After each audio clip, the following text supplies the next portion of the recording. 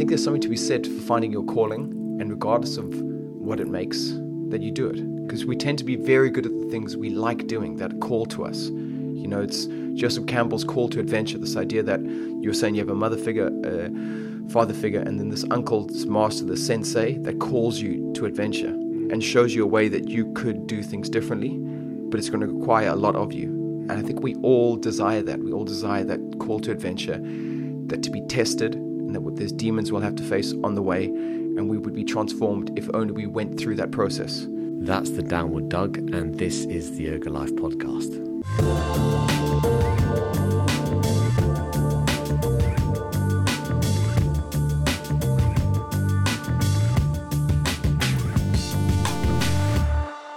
What's up, everyone?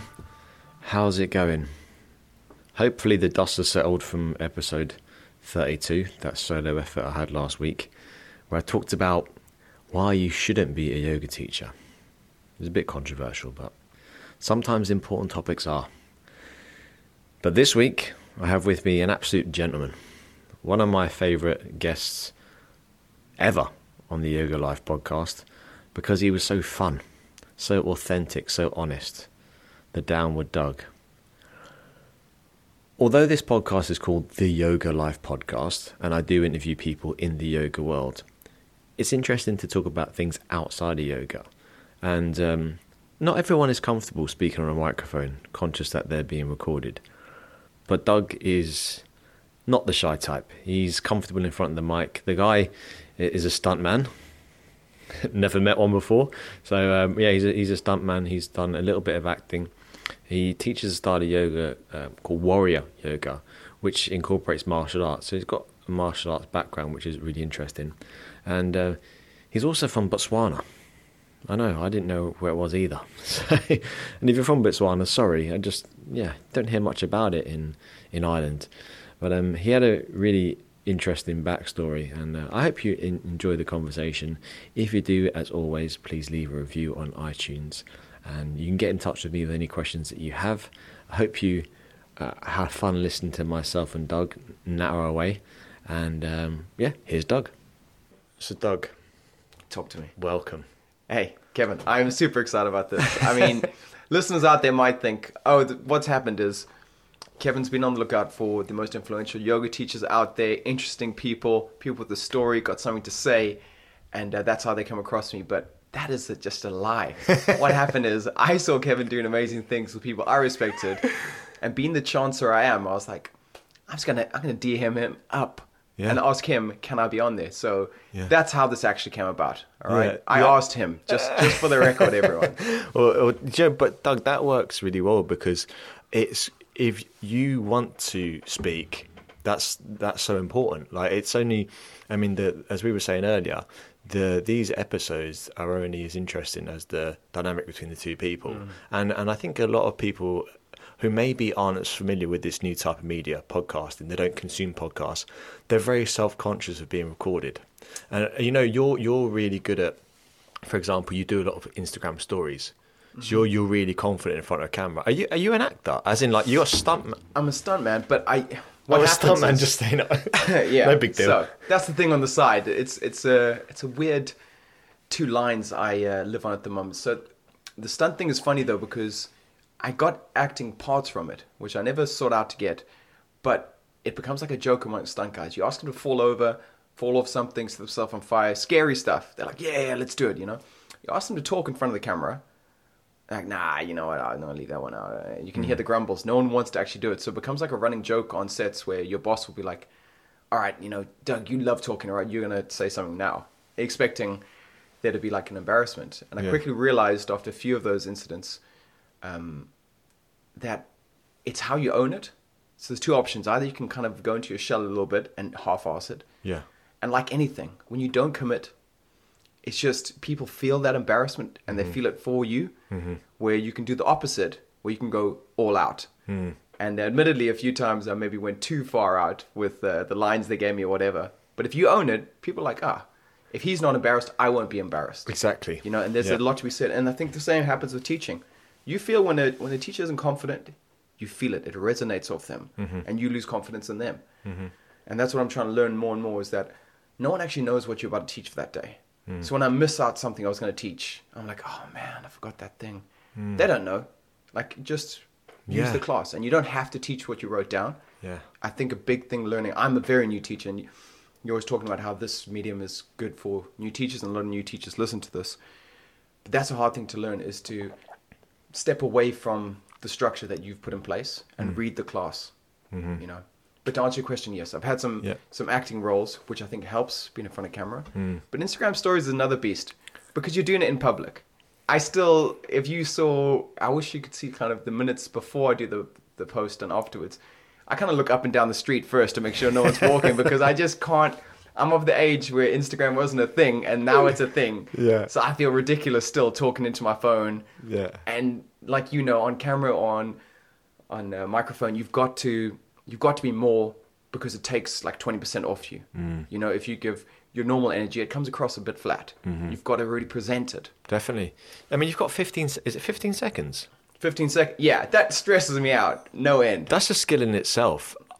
What I've realised with podcasting is I tend to speak quite slowly generally. I'm like, some people think I'm a little bit dopey because I have big pauses in between when I say things. And that's why the 15-second story thing doesn't suit me, because I don't get it all in. But you, as you said, you have to give almost like a turbo version of yourself, because as well, I mean, look at the medium. People have the phone in their hand, they're flicking. Sorry about that. No worries. That was just me smashing the cup of tea down in celebration of how good it is. Like a Viking. Good at stories, terrible at podcasts, smashing things. No, it's all good.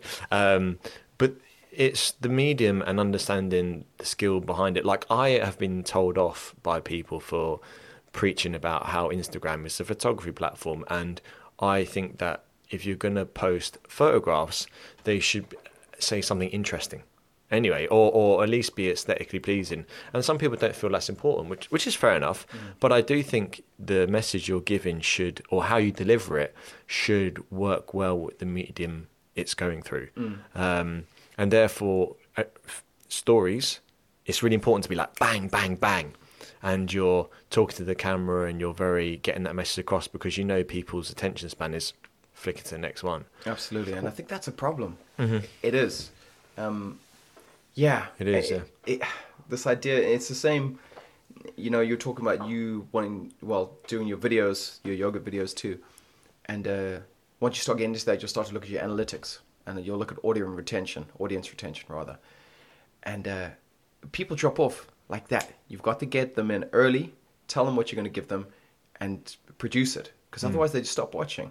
You know, reading books, now the ability to read a book, you'll be hard pressed to find people that want to read a book, because the satisfaction is a delayed satisfaction. And speaking of which, you know, you're talking about books to read. Sapiens, fantastic book, you know, but it takes time. It's not a quick read.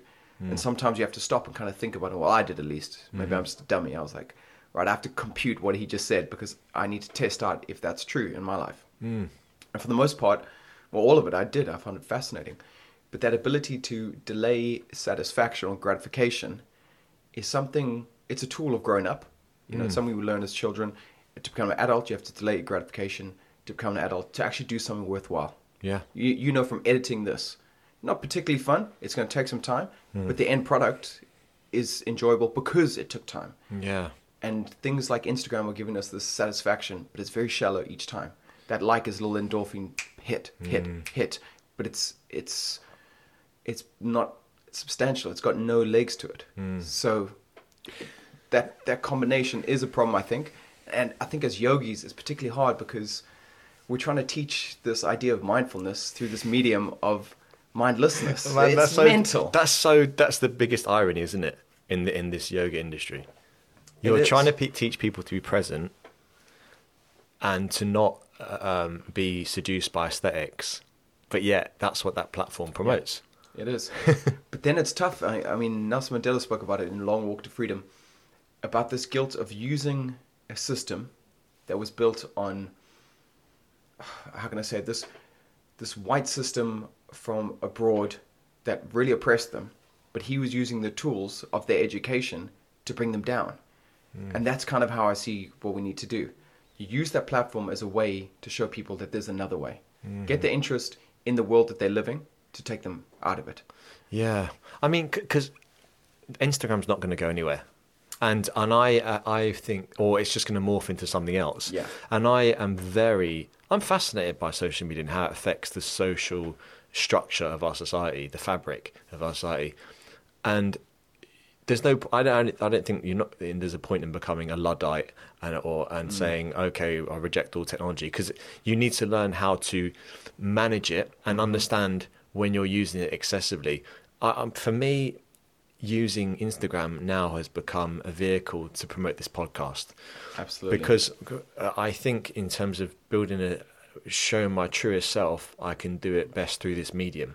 For many different reasons, because for many reasons. But you're a podcast fan, aren't you? Absolutely love them. I mean, I'm a fiend. You're a fiend. Erica is always like, how do you listen to all of that? I'm like, because I put it on no matter what I'm doing. If I'm washing dishes, there's a podcast on. If I go for a walk, there's a podcast on. And I've always been someone who likes consuming information. And for a long time, there was a lot of mindless information out there, boring stuff like, you had to watch whatever was on TV. And now we've got this medium where you can actually extract information. Like people are telling you interesting facts. And I find that fascinating. And podcasts, we were talking about it just before we started, about how you were saying there's a real medium for podcasts and they're on the rise, and you like to just sometimes listen to Joe Rogan in the background. And it links to something you said, I think with Patrick Beach, where you were saying the older you get, the more lonely you get. And I think that's true across the board, not just as older you get, but we're becoming more insular by the day. Like the technology is allowing us to customize everything to us, so we don't compromise anymore. I want to watch this now, therefore I have YouTube, there I can put on that video. I don't even want to wait for TV to tell me what I can watch. When it comes to how you live your life, you can choose any class you want. You don't even have to pay memberships. You pay a one-off class. It's all custom. The phone is called an iPhone. It's all about me in this world, all right?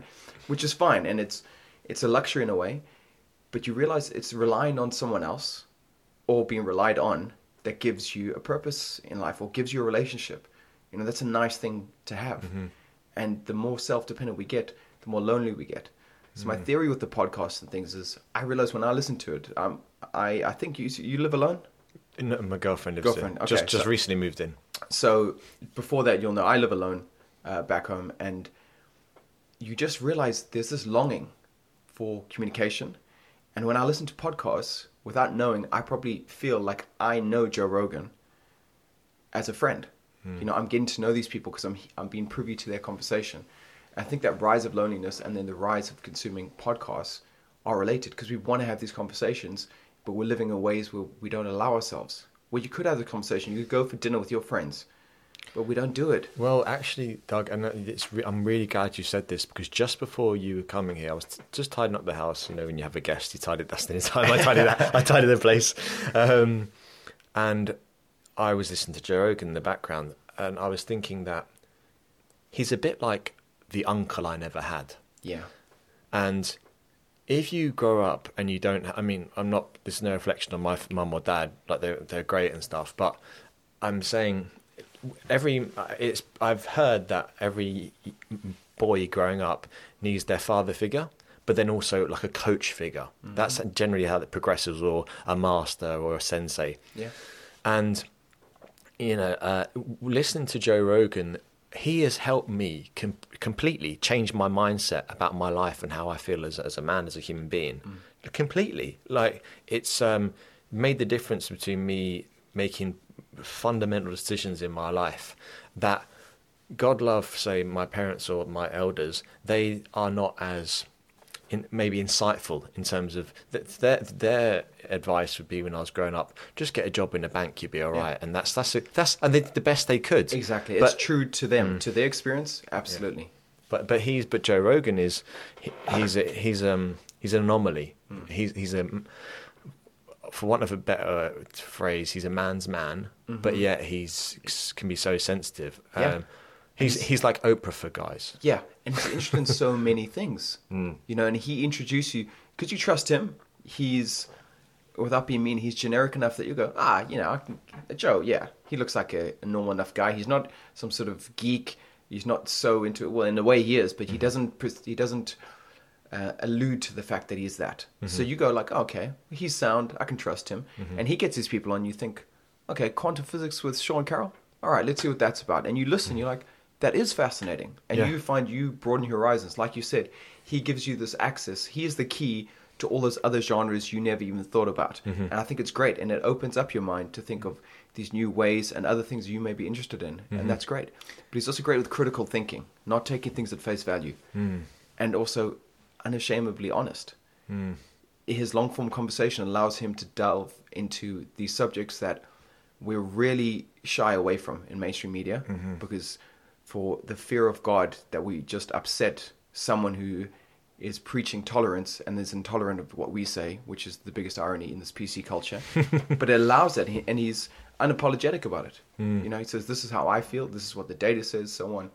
So I find that very interesting. And in a world that is becoming more and more restricted on what we can and cannot say, I think to our own detriment, it's great to have that outlet. And also that the medium itself allows that, because if he was to say what he said, all the stuff he says in tweets, in a soundbite, it can get so misunderstood.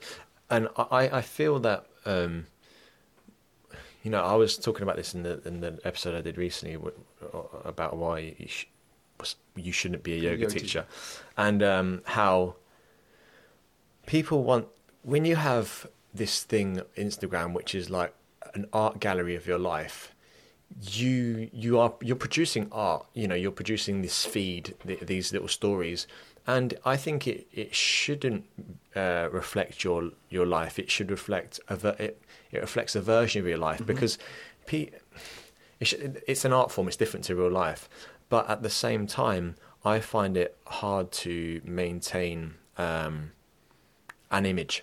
And because I don't know what image I'm trying to put across, and I just find with these conversations I can get on a deeper level, and plus as well it's very intimate.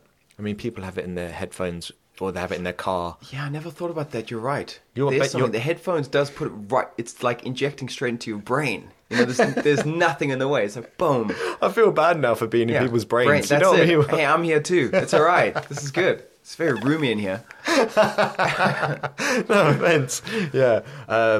So, Doug, you mentioned Erica. This is your SO. My SO. Significant other. Nice. I should be better. I just learned that the other day. It's very good. Yeah. Well, your girlfriend put you onto it, right? Yeah. Yeah, exactly. Yeah, you see. That's where we learn our best stuff. Girlfriends, they always...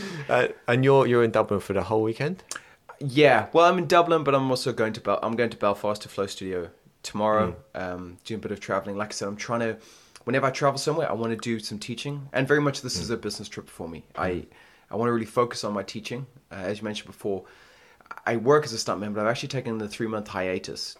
I realized you don't get good at anything by doing it a bit. Like, I want to really engross myself in it. So currently teaching in London, I pretty much take on any cover they've got. I'm like, I'll take it. Early shift, I'll take it, and I want to get good at it. So these weekends are a way for me also to do these workshops, to immerse myself in that and promote who I am and my brand and the things I'm doing, the retreats, the workshops, the teaching, and just to practice my skill again better as a teacher. So we'll be going to Belfast, to answer your question, and then back to Dublin Yoga Hub, which has always been so good to me. Like, there's something about that studio. Yoga Hub. The minute I walked in, Erica, the SO, she introduced me to Matt and Susie. And they were so, like, within minutes, they were like, yeah, you got to come teach down here. No sort of like, I don't know. They were like, sure, come down. And I really appreciated that, Is Flow Studio big? Because the only other time I heard of them was when Jason Crandall was teaching his workshop. They love Jason. And Patrick's been there a few times. Right. They're booking some guests. I actually went to go see Patrick. Speaking of Erica, I met Erica. Our first date was at Patrick Beach's class at Wellfest. Your first date? Our first date. So you arranged to go there together? Get out. I went to Lee Tracy's class the day before. Yeah. Sat in the front row, sat next to Erica. And Lee Tracy was teaching. Then we hung around afterwards, and she's one of her students. We started chatting, and then she was like, well, why don't we come back tomorrow? And we'll do Patrick's class together. And we did. And my friend Faisal was doing like the hit class later, so we went to that class together. Faisal, oh piano. yeah. Good friend of mine. We started as extras together, very close friends on that film set called John Carter of Mars. This movie that tanked. John Carter of Mars. You know what crazy? You're talking about Japan. It's massive in Japan. They finally turned a profit when they went to DVD. Right. But we met on that job. So anyway, so I'd seen her there, and I met Patrick Beach in person, and I stopped him. I, at the time, was working on Game of Thrones in Belfast, came down just for the weekend to see the lay of the land. And I think I was teaching at Lululemon that Sunday, or maybe the next week, something like that. And I saw Patrick, and I literally walked in the same time he was, and he was just in front of me. And I was with my mate who knows nothing about yoga, Dan Houston, good friend of mine, and he was like, I was like, "Mate, you don't understand. That's Patrick Beach. It's Patrick Beach." And I was like, he's got the face of Jesus. Look at him. He's got that such the kind face. You know, you just look at him, you're like, oh man, I just want to stroke his face. He's just. So I stopped him and I was like, Patrick, I'll get you like. Did you say you stopped him or stalked him? A bit of both. Column A, column B. Okay. Who knows the difference by the end, you know? Stopped him and I was like, I've got to tell you, you were my inspiration to get into yoga. I was like, it can be a masculine thing, and it can be very impressive, and it's weird. He's fierce with his practice, and so gentle with his speech. Yeah, it's a weird dynamic. It's a weird dichotomy. Mm-hmm. But I will say this: I got obsessed with the way he says "downward facing." He goes "downward facing, dog." So next time, and if you're listening, Patrick, I absolutely love that. He's got that. I don't know. It must be the Seattle accent, but yeah. So Flow Studio, it is big. They've actually got 3 studios now in Belfast.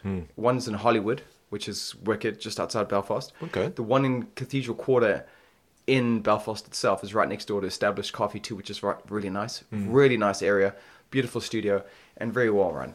So get down there if you can, if you're in Belfast. I've never been to Belfast. Oh mate, you've got to go. It's why? You know, apart from Flow Studio. Well, a couple of reasons. All right, so obviously we're working there. The last few years we've had to work there. That's where Game of Thrones was based. Studios were based there, and we'd go abroad for the other parts, the castles, stuff like that. But the town is small, kind of like Dublin. You can walk everywhere, but even smaller. The community is small, so you see everyone, you get to know people. And you were saying before on the other podcast about how we've got to the stage where things are too big and we don't know our neighbors. They're small enough that they know their neighbors. There's a real community. You go clubbing, by the way, Alibi Club.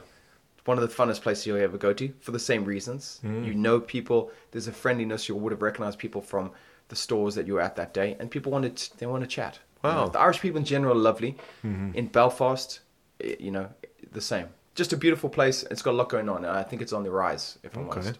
Yeah, I've got to check it out. It's like 2 hours on the train or something, is it? Forget the train, man. Get the bus. The bus is like £7, and it's like an hour 20. Really? Yeah, maybe a little bit more. Maybe hour 30 for the longer buses. It's well easy. Okay. That's how I used to commute back and forth from Belfast to Dublin. And it's a nice bus with Wi-Fi. I'm sold. With the sponsors, mate. I'm teeing you up here. All right, you just need to follow up on all of these that I've mentioned. I actually contacted a company today about a coffee company, asking if they would be interested in being a sponsor. Yeah. Any news back? Well, it's just I haven't even sent them a proposal yet, but I thought, why not? You know, I'm telling you. Think about me getting hold of you. Like, just you throw it out there. Yeah. The thing is, so many people are going to tell you no in your life. Don't be one of them. Yeah. You know. I mean, the way I see it, if you use a product, then I particularly like supporting like local companies. Yeah.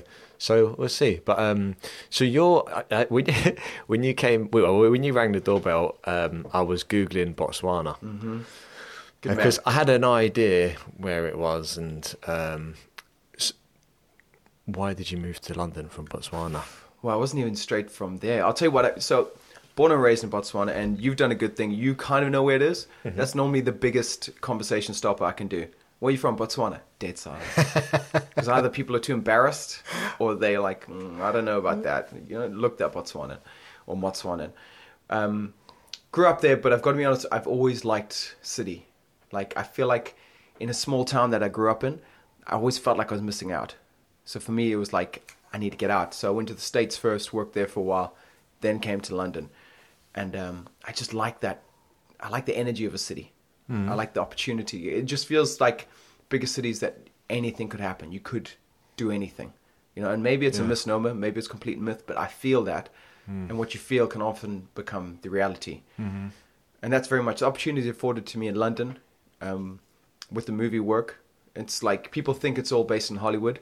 Majority of films are filmed in the UK. Right. Yeah, it's unknown, but they get a tax break of like 20% for filming here. So a lot of them are based here. They might do bits out there, but they're based here. So we get the biggest movies coming through here. So it's a great opportunity to do it.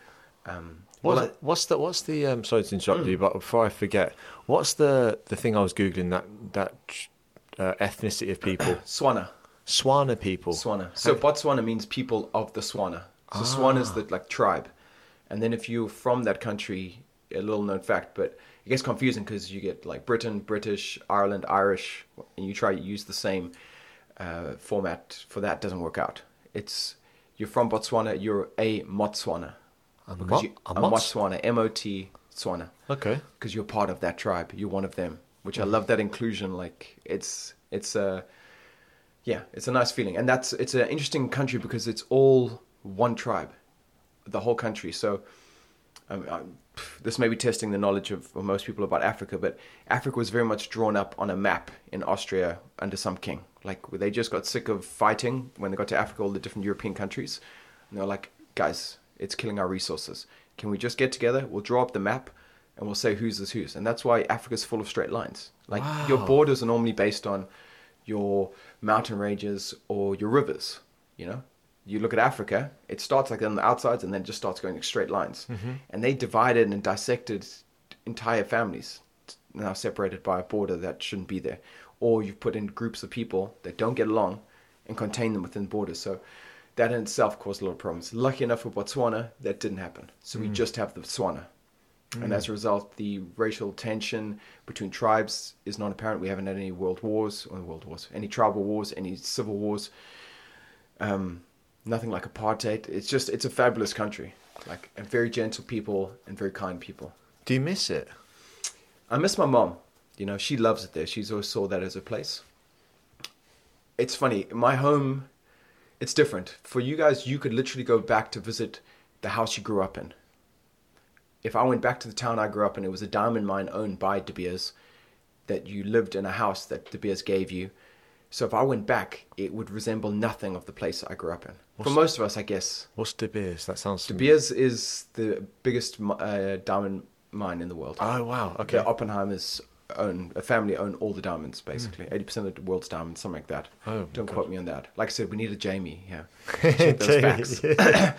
But the country itself got very rich on the diamonds, which is great. And it's great for tourism, stuff like that. But I don't miss it because it's not my place. Like, I feel like I'm stagnating when I'm there. So I go back to see my mom. And she feels differently. She feels that's where she's inspired. And it always feels bad for me because I would love my mom, like you're saying, these communities of people living closer together. I'm kind of always jealous of big Indian families or Italian families or Greek families when they have these big meals. And even though they're shouting at each other, I'm like, it's so nice that they have each other, you know. And in an ideal world, I'd love the whole family to live together. But she feels the same way about the UK as I feel about Botswana. So we're in this quagmire. But we kind of compromise. She comes to visit here, I go visit there. But what about the rest of your family? You got brothers and sisters? My brother's in UK too. He's in London, just outside. So I see him. He's got a little boy and a little girl, Matthew and Iris. And then his wife's South African. So I get to see him too, which is great. And I think that softens the blow to have some family, you know, but then it makes it harder because my mom is in Botswana. Luckily for us, I don't want to say a misanthrope. That's not correct. It's not that she doesn't like people, but she likes her own company. What does that mean, misanthrope? Misanthrope. You despise humanity. You don't like. Oh, other wow. People. Yeah. So most people sometimes get confused between people that are like they like to be on their own.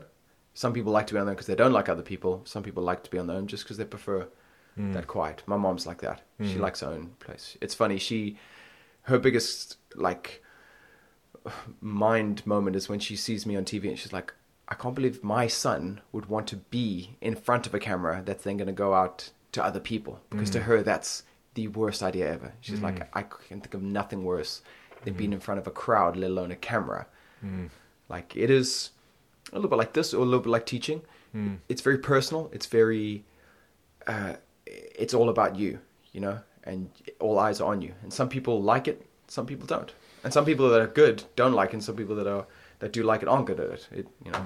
I mean, when I speak to my mum or dad about what I do, they just don't really get it. They don't understand why would I make videos, why would I do these podcasts, and their assessment of if it's valuable is how much money does it make.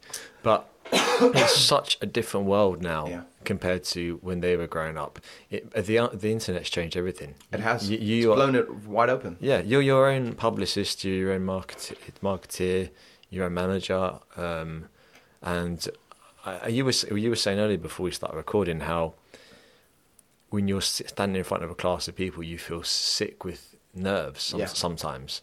And for most people, they would just say, "Sod this. Why would I put myself through that?" Yeah. But I think that's really what it comes down to, doesn't it? In terms of, do you make a living from it? Yeah, and it's a weird metric, you know, for life. If your life is worthwhile, is do you make money off it? It's an unfortunate truth of life, but it is an unfortunate metric. As an example, people that play video games, up until probably 5 years ago, the same metric could be applied. There's no point in doing it because you make no money. Now you look at those guys, they're making over $1 million a year. And it's kind of, the one thing that really appeals to me about the American spirit is that it doesn't matter what you are, just be good or be the best at what that thing is. Whether that's lawnmower racing or cutting down trees or playing games or being an athlete, they have that mentality.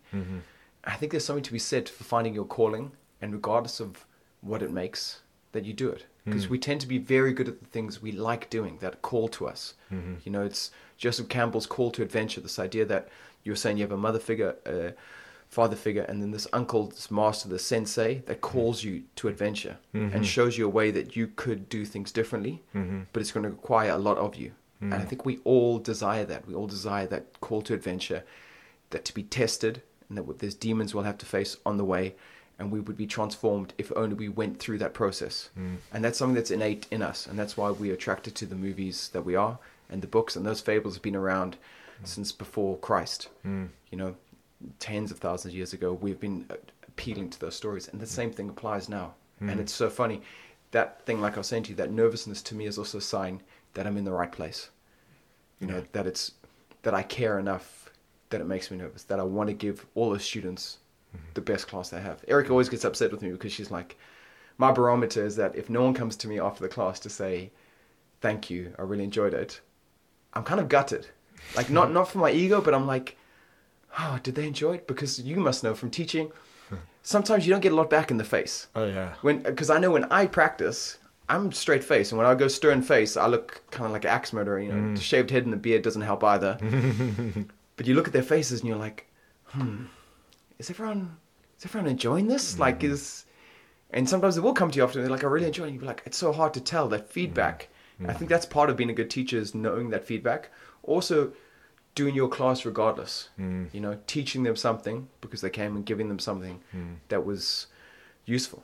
I mean, you've been doing this a lot longer than I have. How long have you been a teacher? Like 2 years barely. Okay. Yeah. All right. But it's funny you say that, because I was saying to my girlfriend yesterday, I have to appreciate I can't be everything to everyone. So there'll be someone down the back of the class with just resting bitch face. Do you know, when I say bitch, I mean like could be any gender. I mean all the genders. Right? Don't get me started. Come on. So they have that. Actually, funny. Just a quick one on this PC thing. Actually, I was just listening to the Yogaland podcast, Jason Crandall and his. And can I stop you there to interject? I listen to all those podcasts, right? Yogaland, The Balanced Blonde. I still think this is better. Yeah, man. I was surprised, Kevin, because I know this is, you know, a new thing for you. But I listened to that. It was just so much more sincere. I was like, I want to carry on listening to. I feel like I'm privy to this conversation. I feel like I'm in the room. So, you know, props to you. Wow, man. Thanks a lot. That's a big praise. Cheers, Doug, man. I appreciate it, mate. So I was listening to it just now, and they used the term resting bitch face, and Andrea said it, and then supposedly Jason was mortified that she said bitch. You know, you shouldn't say that word, and then they abbreviated to resting bitch face. RBF, whatever, RBF. And I thought, come on, man, like, let's just chill out a little bit. We've lost context. That's what's happened. And with context, we've lost sense of humor. Yeah. So no longer is important the context in which you said a word. It just matters that you said the word. Therefore, you must be, sexist or racist or an oppressor. Instead of going like, what if I was just relaying what someone else said? Like, no, context doesn't matter. Like, the context is so important. It's so important. Otherwise, teachers that teach about Nazi Germany are then also by proxy Nazis. We can't get into that world. Yeah. And the problem is that is the slippery slope we are on currently. And we need to check ourselves. We need to have freedom of thought and freedom of speech. Yeah. Wow. Do you know, all right. No, this is a good I one. had a vent. No, Doug, I like the path you're on, and I'm beside you on this path, because this is, again, we're talking about this. We're not supporting it. We're just discussing it. Yes, and this is important. We've stopped being able to even have a thought before someone goes, that's wrong. You should be able to think freely so you can even maybe come around to the idea that, oh, no, that was a stupid idea. But if you don't have that ability, you don't even get round to that. Yeah, and you can't. I mean, how do you communicate ideas via discussions, and important issues are hard. Will cause offence sometimes to a minority of people, sometimes, or one person, and the more people you're sharing that message to, the higher the probability of more people being offended. But and I'm really conscious of this because when I first started teaching yoga, I was quite generic in my speech, and I didn't show my personality at all because I didn't know how to act. I had no role models. All the role models I had were very floaty in their language and hippies, and it might not have felt right to you, but you're like, that's what I've heard, so that must be the right thing. Yeah, exactly. And I was so like, well, I'm not a hippie and I'm not floaty. I can't think of a better word than that. No, I get what you mean though. Flowery in their speech. Yeah. Quiet, soft. Yeah. And float your hand. Yeah. And I'm not like referring to any gender here. I'm just talking about style. But also, that can be true to someone. Yes, but absolutely. I knew that it wasn't true to me, and I felt myself in that same feeling of being a fraud, going like, this isn't me. Like, I don't even recognize that person. But I think in order to do your best, you can't hide your natural nature, and people like, I've never actually met him, but do you ever met Stuart Gilchrist? Yes. Hold on. Long grey hair, dreadlocks. No, but I know he is. A friend of mine goes to his classes. He's very good, isn't he? He's supposed to be amazing. Yeah. But he supposedly will be a bit controversial, say stuff that he'll like maybe drop the F-bomb and this type of thing. And I really respect that.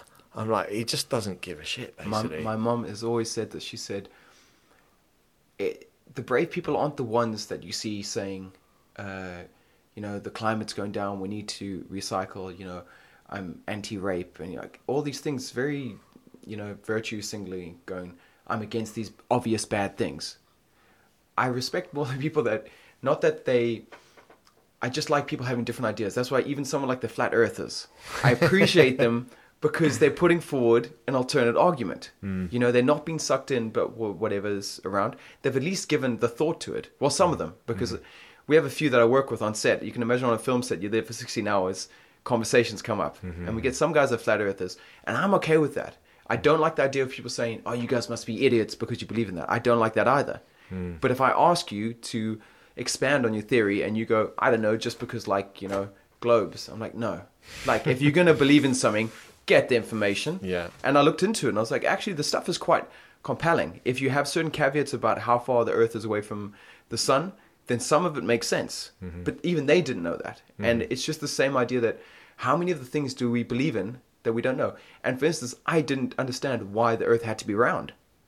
I had just accepted that. And I think the Flat Earth movement is less about them saying that this is definitely the way and more about them saying to you, do you even know what you believe and why? And that's worthwhile. Yeah, because it forces you to re-examine something you just think for granted. And that's why conversations and debates and people challenging you are so good. But we can't have challenging each other when we go, you're not allowed to talk because you're a white male who's got white privilege, therefore you are excluded from this conversation. That's not how we get better.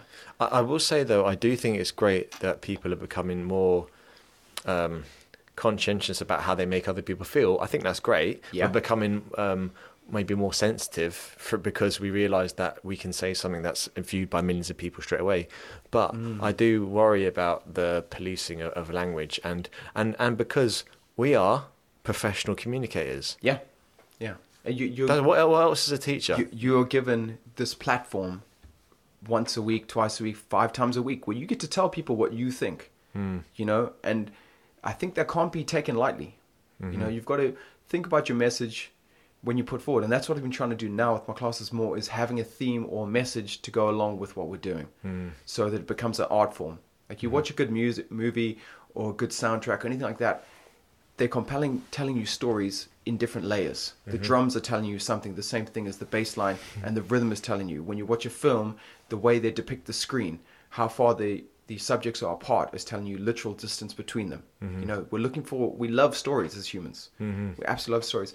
And that's why this idea of discounting anyone from the conversation, I think, is a bad idea. The weird thing is, the majority of people that do that see themselves as progressives.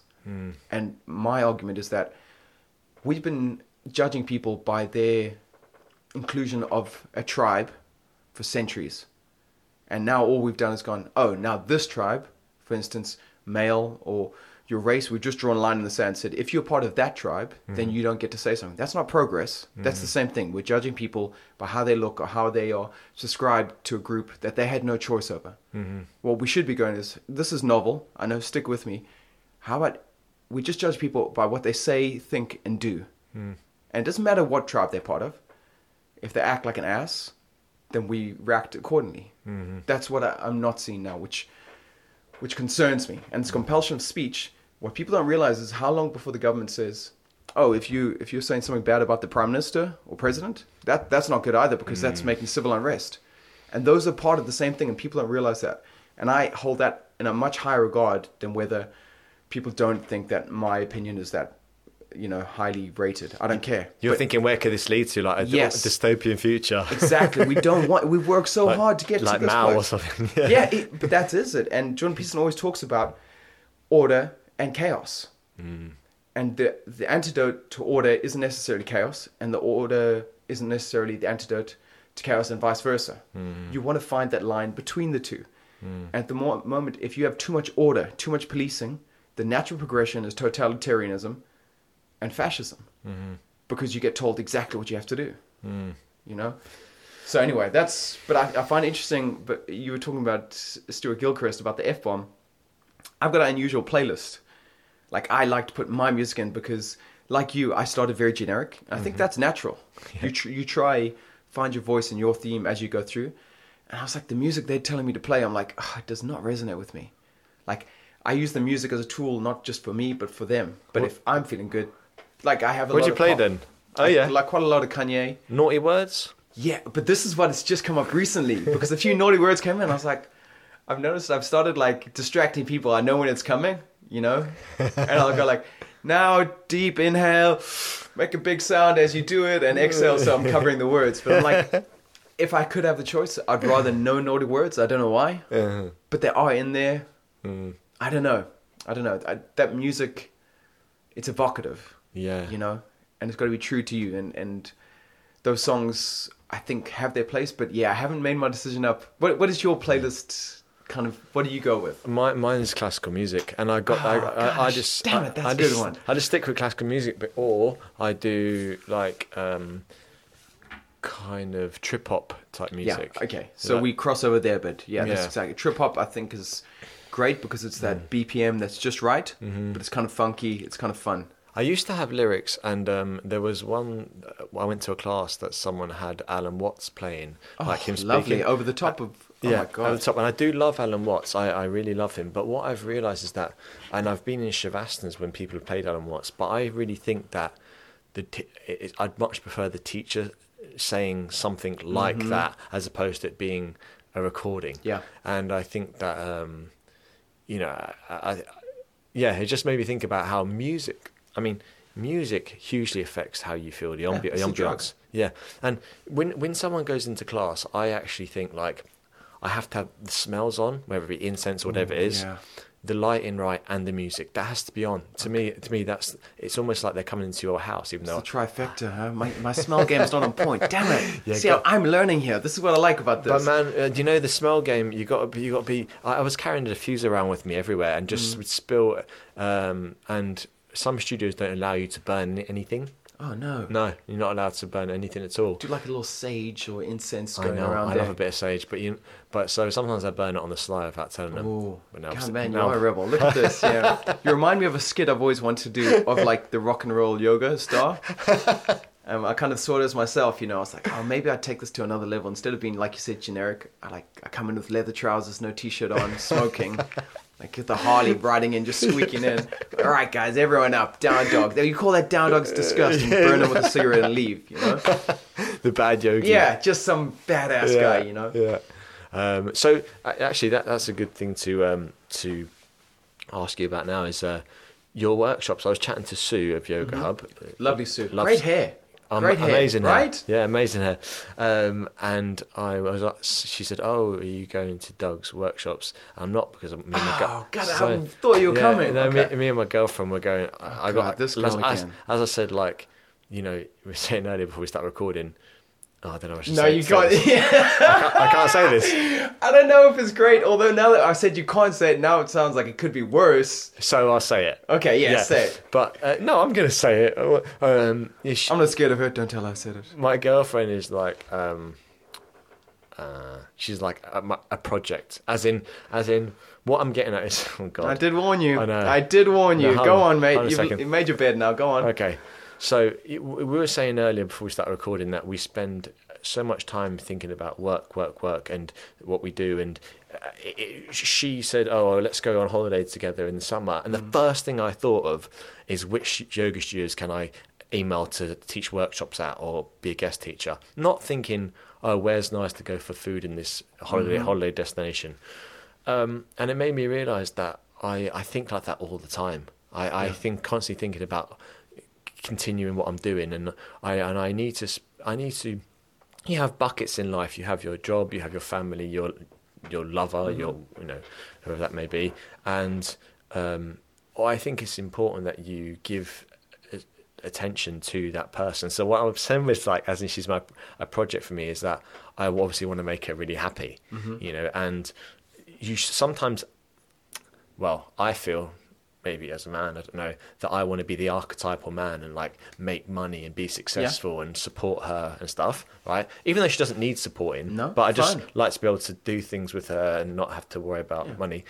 But I think men are foolish in thinking that that's all a woman wants. That if you work hard and you can then take them the odd weekend away, that's not as important, I don't think, as actually.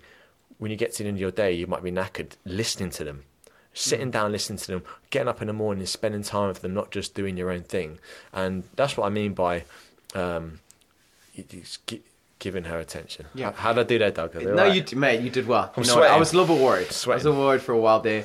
You had shovel in hand. There was a hole being dug, and somehow you built a staircase. It was amazing to watch. It was a real roller coaster. Thanks, it was great being on this end. Just watching you hang a noose. Squirm. Hang a noose and then undo it. I was like, whew, that was close. No, you did great. But I also think you've highlighted there the difference, I think, innate in guys and girls and just how we communicate.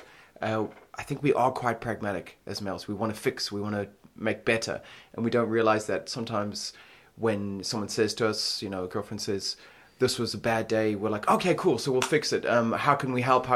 They don't. Sometimes they mean, can you just listen and say, yeah, that girl at work is a bitch. Sometimes that's more important to them. You know? Not that I condone that, but that's what I mean. I think sometimes they just want to be heard. Yeah. In a way, actually, it comes back to what we were talking about with yoga in the classes. I'm also starting to realize in class what makes people feel good. I think this is what we all want really, is to be seen. To be noticed, And in my class, I try and make sure you get around and you adjust people, even not necessarily that they needed it, or you go and give some support, but just make everyone in the everyone in the room feel like they were noticed. Because especially in the bigger cities, like you're talking about, and I think this comes up a lot, even in Sapiens, what you're reading about the troops of monkeys living together, that after a certain amount, we stop trusting. So in a small enough troop, we can go, oh, I know so-and-so, therefore I can trust them. But when the group gets so big, it starts to actually make two different groups. Yeah. Because we go, I don't know that person so well. I haven't had that many interactions. And I think in big cities, we lose that connection with people. Craziest thing, I don't know if it's like it here, but on the tube in London, you bump someone, you often don't even say sorry, and they don't even get offended. You just keep eyes down. And you know, the movie Crash has a great start where I think it says at the beginning, sometimes we get so lonely, we just want to meet someone or be acknowledged by someone, and we literally crash into them just to get that notification. You know, I think that's interesting. And interesting. And again, with this PC world, like, I don't know how you are as a male teacher adjusting females in class. This is starting to get like dangerous territory, right? And it's such a sad thing. Like, I do acro yoga too. And my teacher always says, she's like, it's hard because people don't touch each other anymore because we're so scared of the ramifications. And it's so sad because it's such a big part of us. And I really noticed it going back to Botswana. My mom's a teacher, and I'll go into a class and kids would run to me and like hug her and hug me. And my initial reaction wasn't, what a beautiful, lovely interaction. I was like, oh, am I going to get done? Like, should I put up my hands? And I was thinking, what message are we sending kids if we're not allowed to touch them? We're almost making ourselves guilty by our actions. That's so funny you said that, Doug, because last week I was at a funeral and my cousin was there, and he's a few years older than me, and we look very similar. And his son, lucky guy, his son, who's like 5 years old, ran up to me and sat on my lap straight away and called me daddy, right? And I was like chuffed. I was like, oh, this is kind of cool. He calls me daddy. And he's looking up at me. And I didn't know where to put my hands. I don't know how to hold a child. Right? No, I have no clue. I have no... and I had...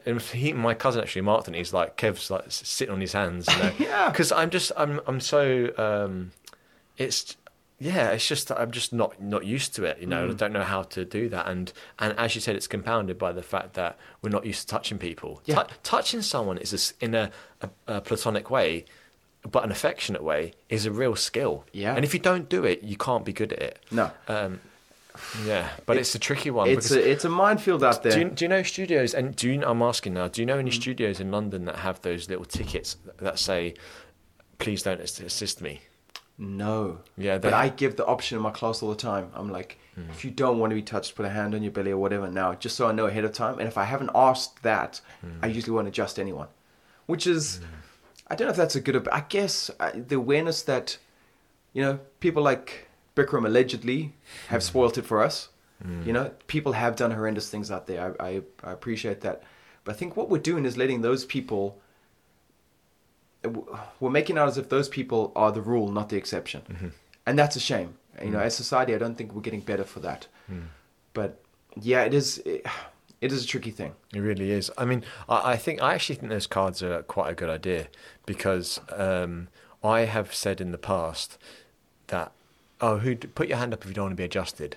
And someone right in the corner puts their hand up, and I note it, and I carry teaching the class, and I forget who did it, who put their hand up. So I'm like, right, I'm going to stay away from that corner. Yeah. And then it's a shame because the guy next to him may have gone like, man, I love Kev's adjustments. Why is he? Yeah, man. Yeah. It's so tell us. Well, I turn the light on because it's getting dark in here. Yeah. Tell us about your workshops then, because they're called Warrior Workshop. Warrior Excel Workshop. Yeah, it's something I've been putting together for a while, a couple of years in the making, on and off. It's it's a combination of the things very much that I'm interested in.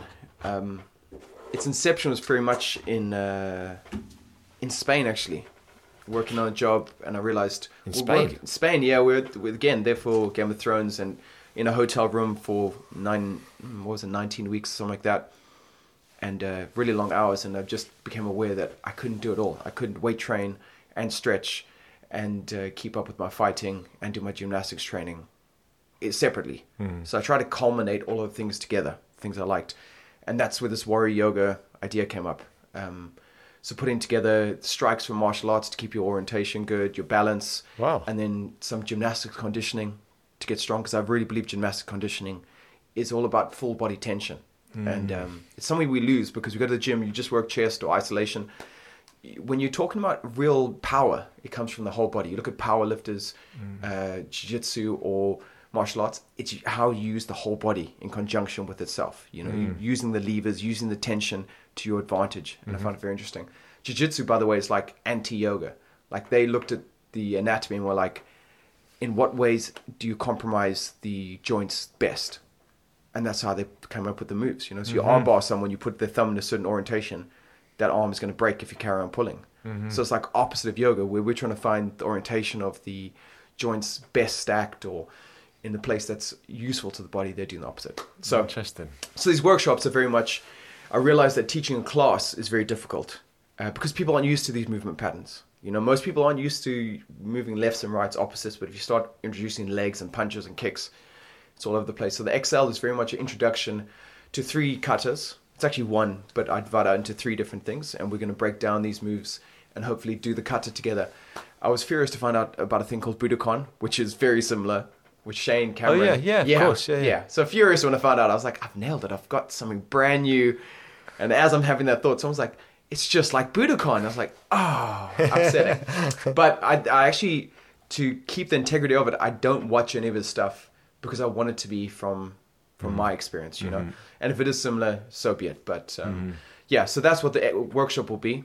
We'll be covering those moves. And I think it's a really cool way to move. It's a new way to move. And I think, if anything I've learned is that the more new ways you learn to move, the better you get at learning new moves. Yes. It doesn't have to be related to that thing. Yeah. But you keep testing yourself in different ranges. Don't get used to one thing.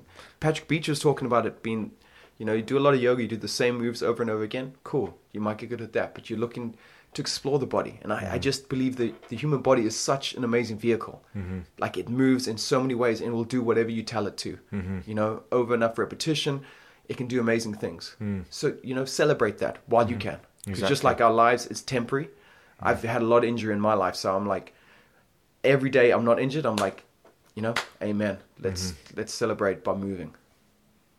That's a great way to end, isn't it? Oh, wow. Doug, man, that was class, mate. Yes. I could chat to you for ages. So if people want to find you, where would they go, Doug? Oh, wow. Good setup. I like that segue. I got a website. I try to keep it all under the same banner. It's The Downward Doug, but make sure you go with the as Downward Doug instead of a Downward Doug or just Downward Doug, because there are cheap imitations out there. Oh, man. So make sure you get The Downward Doug. On Instagram, it's the same. Or on email, yoga@thedownwarddog.com or just thedownwarddog.com on the website. And you can check out retreats. We've got a couple of those coming up this year. Trying to get them really going. That's a tough thing to do. But yeah, Sri Lanka, Maldives, definitely Bali. That one's locked in. So if you want to join, please give me a message and come say hi. Thank you. Thank you very much, Kev. Yeah, man. Wait, that is really good. I didn't think it would be that easy. There you go. That's me chuckling at the end. Sorry. I got a big smile on my face editing this podcast because I had such good fun with Doug. What a great guy. So, yeah, check out Doug. He's going to be over in Dublin again very soon, I'm sure. He also goes to Belfast as well to teach workshops. He's got retreats going on. You can check out his website and his social media. As always, any questions, any comments, any concerns, let me know. Even if you're offended by something, you can let me know. That's fine. You are free to express that, and I'm free to listen. So it's always a pleasure to share this content with you guys and these stories, people's backgrounds that are involved in the yoga world. So, as always, thanks so much, and I'll catch up with you next week.